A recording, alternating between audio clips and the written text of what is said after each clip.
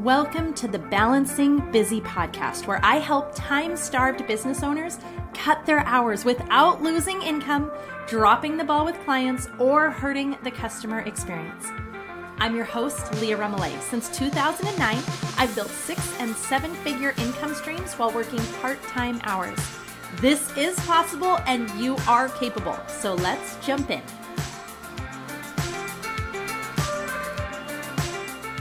This episode is part 2 of a special training I'm giving you access to all about outsourcing. So this is Outsourcing Explained. If you didn't listen to part 1, which is episode 28, you're gonna be a little bit lost. So go back, listen to episode 28, and then come back to this one. Now let's jump back in. Okay, step 3. Finding your team members. So here's that part where you actually are going to try to find team members who are going to be a great fit for you. So the first thing is just getting the word out. I really like using a form to direct people to. So instead of saying like, just send me a resume or an email, I used to do that. This is so much easier. I don't want to like have to sift through all those resumes right from the start. And a lot of people, depending on the role that you're hiring for, even having a resume, they might not really have one, but that doesn't mean that they wouldn't be a great fit and wouldn't be qualified. And then, so I create a form that I'm going to have them fill out, and then I post it on social media, on my blog. And then another option, if you're not looking for someone long-term, if it's just a one-off project, as I mentioned before, you could use Upwork or Fiverr. Those are great resources for really small one-off projects. And actually, I've found people on those that I have then retained long-term. Now, in all of these, I'm not hiring an employee. I'm 1099ing them. That means I'm not worrying about taxes. I'm not having to figure all that part out. Now, if you really are like, no, I need a full-time employee. Okay, then that is awesome. Have a bookkeeper, have an accountant, have someone who can help you set that up. But for the most part, you probably are just looking for part-time people. And even if you are doing full-time, the beauty of if you really are having a full-time employee, then it's wonderful to offer benefits, and then they need to be an employee. But another option is that you are hiring them as a 1099. And all that means is that they are their own boss and you are contracting them. Okay, so you're contracting them to come in and do work for you, and that can be ongoing, but that means you're not worrying about taxes. You don't have to figure all that part out. They're just going to submit their hours to you or an invoice to you every week or every month or every 2 weeks, however you want to structure that, and then you pay them, right? It's just that simple. So that, like, I hope that's like, oh my gosh, okay, that's easier. Okay, so application form questions. So I create a form. I use JotForm. You could use Google Docs, whatever works for you. And I'm asking for their name, their address, their email address, their Instagram account. Now, the reason I want to see their Instagram account is it just gives me insight into their character, into their personality a little bit. It's just helping me kind of get a little sense of who they are. Then please tell me about you and why you'd be a great asset to our team.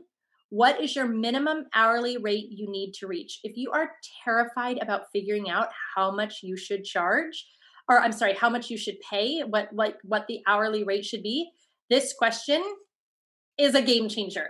They're going to tell you how much they want to make, and you'll see a huge range, and then you can figure out where you feel like you can fit, and then, interview people who are in that realm. Number 5, what's your ideal working situation? If we're a fit, I want you to love it, so please share. This is really helpful to get a better understanding of what their expectations are going to be so that they can be happy and you can be happy and it can all work. And it can give you some real red flags if you're like, oh, that's just not going to work for me. And then how many hours would you like to work per week, ideally? If they're looking for 40 hours, and well, I really only probably have 5 to 10 hours, or I can only afford 5 to 10 hours, then you can have that conversation and just say, is this something you'd even be interested in? Or you're finding someone who is looking for part-time, and then that makes it even great. And then the very last is you can invite them to upload their resume, but that's optional. You can probably get enough information by just having some questions that you don't even need a resume. And then you can choose the ones. Always interview at least 3, okay? Interview at least 3 people so you can get a real sense of different personalities and just get better at it and see what fits. So going to invite them to submit their application just by filling out this form.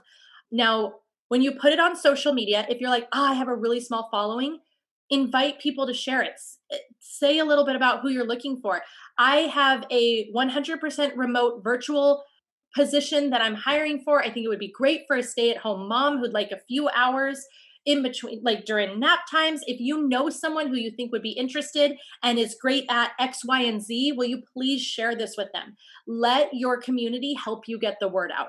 So give a little bit of details, some of that benefit you heard, 100% remote, work from home, great for a mom. You can put that out there and then allow people to help you share that you're hiring. Okay, next is the interview. In the interview, the most important thing is you're just trying to get a sense of who they are, what they want, if they would be a good fit for you, if they fit the culture that you're trying to create. Are they optimistic? Are they positive? Do they seem motivated, excited? Do they have some of the strengths that are your weaknesses? That's a really wonderful thing to realize. But it's just about having a conversation. Hi, tell me about yourself. Let me ask you some questions. What got you excited about this position? How do you feel about this? Do you think this would be a great fit? And then as you're wrapping up the interview, just thank you so much for your time. We will get back to you within the week or within the next 2 weeks. And you're going to then just finish it up. Step 4 is to define your expectations. So it's really, really critical to, throughout this whole process, to be defining the expectations. Once you've hired them, and when you do, as you're going through this hiring process, in all stages, define the expectations. One of the biggest things we as new business or as new employers, I guess, one of the big mistakes that we make is we're not being clear about the expectation. We're not saying, here's when I'd like to have it by. So here's the due date. Here's the expectation. Here's what I'm expecting to see. Here's the feedback I'd like to get through the process. Here's when I want to know if you have questions. Be very, very clear about expectations when you're talking about hiring someone. So here's how many hours I think it'll look like. Here's what you can expect from me. Here's where I might fail you, and I want you to be open and communicate with me if that's happening. Just be really clear in the expectation. With that, as you're explaining different projects, as you're explaining different objectives and goals, make sure that you stop and explain the how, but also the why. One of the big rookie mistakes, oh my goodness, I made it, was I was always explaining the how. Okay, here's what I want you to do. Here's how you're going to do it. Go. I wasn't sharing the why. I didn't take those extra few minutes to say, and here's why we're doing it. Number 1, then they get to learn, which is wonderful for them. Number 2, they get to have deeper ownership in the why of your company, the goals of your company, the dreams that you have for your business. Tell them the why. Why are you trying to serve your customers? What are you doing to make their life better? What is your deep why of why you show up? Share that with them. They deserve to be part of the whole story and not just, I just need you to do this. Just get this done. That was definitely a mistake that I made early on that I learned the hard way. These first people that I hired, they didn't feel any loyalty to the projects, to the business, to what I was doing, because I never shared the why with them. I just expected them to know it all. I expected them to go figure it out. And I wasn't sharing and explaining to them, here's why we're doing this. Here's why we do these things for our customers. Here's why they matter to us so much. Here's why this is so important to me. Here's why I'm passionate. So in all of that, defining your expectations, which is super, super important, and in all of that, explaining the how, make sure you also explain the why. Step 5, establish your check-in process. I'm sharing this in the realm of virtual. Now, if you have people who are in person, that check-in process is going to be a little easier, but it's still definitely important. For me, I can't see what they're doing. I don't know what's happening. Think about, when you have had a job, or if you have a job now, and you show up to your job in person, you see people, you can read situations, you can see they seem like they're having a really hard day. Oh, I wonder if something's going on at home. I wonder if there's something wrong. We have no way of knowing that in a virtual situation. They and they'll feel like they don't want to bother you with the real things happening in their life if you don't ask. So you have to make sure you're asking. This is part of being a good boss. This is another one of those things I learned the hard way. So your check-in process, define and design what that looks like. For me, there is a Friday check-in. So everyone from the team emails me individually. They email to me, they tell me what their high of their low of their week was, what the low of their week was. This usually has nothing to do with work. This is their real life or their personal life. What projects they're working on, what next steps are, where they're at with it, what they see as when they'll have them done by, and then they tell me how many hours they had for that week and what those hours go to. So it's important to me that they document, this was for this project, this was for this project, and this was for that one. Sometimes we're billing the clients for some of those hours, so I have to know where they're going so that we can make sure that everything's being allocated correctly. Also, I just want to know how long things are taking. I might look and go, oh gosh, I did not mean for us to be spending that much time on X. We need to relook at that and figure out why this is taking so long. So that's what the Friday email looks like. Then on Mondays, we have the Monday meeting. So on Mondays, we have quick, short, and sweet, but I do really work hard to make sure that I pause and be like, how are you? I get so tunnel vision and focused in on all right, let's get her done so I can get into the next things. Mondays for me are marketing Mondays. So everything about Monday is me working on marketing. And then I have my check-ins with my team. So I'll be like, oh, I got to get onto these projects that if I'm not intentional, I'll forget to say how are you doing? How was your weekend? So I make sure that I have a little note to myself to remember to ask them about them. And then we jump in and we have these meetings. I do like to keep them short and sweet. I want to value their time. I value my time, and meetings for the sake of meetings is dumb. So I do try to keep them really short and sweet, but we have those check-ins. And it's funny because sometimes I'll be like, oh, I don't think we need one. And my team will be like, no.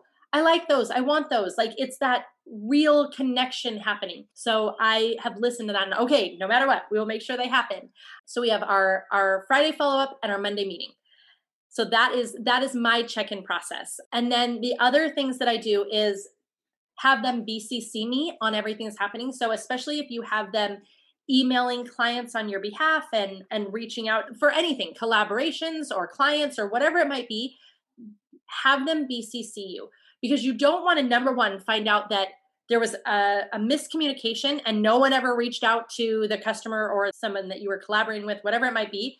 That's how balls get dropped, because you don't realize. You're like, oh, assuming checked off. They don't realize because maybe it got lost in translation, whatever it might be. Have them BCC you on everything. That'll make sure that you are staying in the loop enough that you know what's going on and that you don't end up making the mistake of you're not in enough of the details of your business.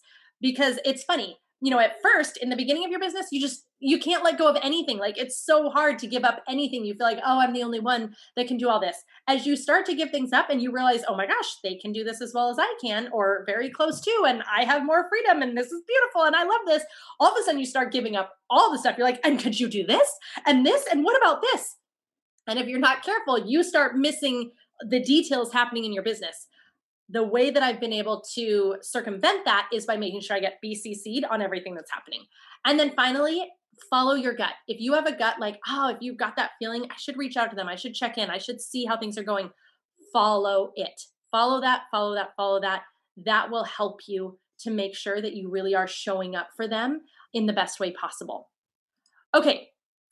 Last part of this, how to be a great boss. So here's what I've learned the hard way about just learning how to be a better boss. Number one, and I already talked about this, but I want to say it again because it's so important. Bring them into the story. Share with them your goals. Tell them what you're trying to accomplish. Explain the why behind it. Bring them into all of it. Number two, give feedback. It's really important that you share what's going really well and where I'd actually like this to be more like this. I'd like it to look like this. You're paying them. You need to be confident enough to share feedback and tell them very honestly, but with absolute kindness, how you want things adjusted, how things are working, if they're going well or not. It's actually a disservice to not give that feedback, to not share, because you end up getting frustrated. They have no idea. And then things go wrong. And they're left going, I don't even understand. I was doing what she asked. So it's really important to give feedback. Plus, then things can get better, which is beautiful and wonderful. Number 3, set those clear expectations. Be honest, but kind. Set the expectations of what you're expecting, and then follow that up with, like, do you have any questions? Make sure you're asking them, do you have any questions? Does this all make sense? What do you think could get in the way? What could be a problem here? Those are great questions that are going to help clear anything up before it even becomes an issue. Number 4, be honest. If things are not working, and you are going to have times where you find out and realize that you made the wrong call, it's the wrong person for the position. You might end up realizing that they could be really great in a different role, and maybe it makes sense and you are able to move them to that role. But it may turn out that they're just not the right fit. The sooner that you can share that with them, the kinder it really is. Out of fear, out of like, I want everybody to like me, I don't want anybody to be upset or dissatisfied, I've kept people for way, way, way too long. And it didn't serve them. It didn't serve me. Guess what? They ended up not probably liking me when they left because of that anyways. I have learned to be honest and be clear. Now, one of the ways that I do this that has been really helpful is that I start by saying, let's start this for 30 days and let's try this out and let's see how it works. I want to make sure that it is a happy and good fit for you. You might end up deciding, I do not want to work for this crazy lady. And I want to make sure that it's a good fit for us and our team. So let's give this a try for 30 days and see. Now, after those 30 days, it's time to have a little review and have a conversation and either say, thank you so much for for your time, for what you've done for us. I think we're recognizing that maybe we made this decision a little too soon and we're just not ready. It's just not right now. And you can do this in a way that's really kind. When I first, my first management type position was after I got married, I came and worked at my dad's company. And it really, it's where I learned so much of business. And I remember being there when, I would be there in the process of hiring and being there in the process of letting people go. And then eventually it became my role and I was the one that did it. But in those early times when I would watch him, I remember being in awe because he did it in such a way where he was kind.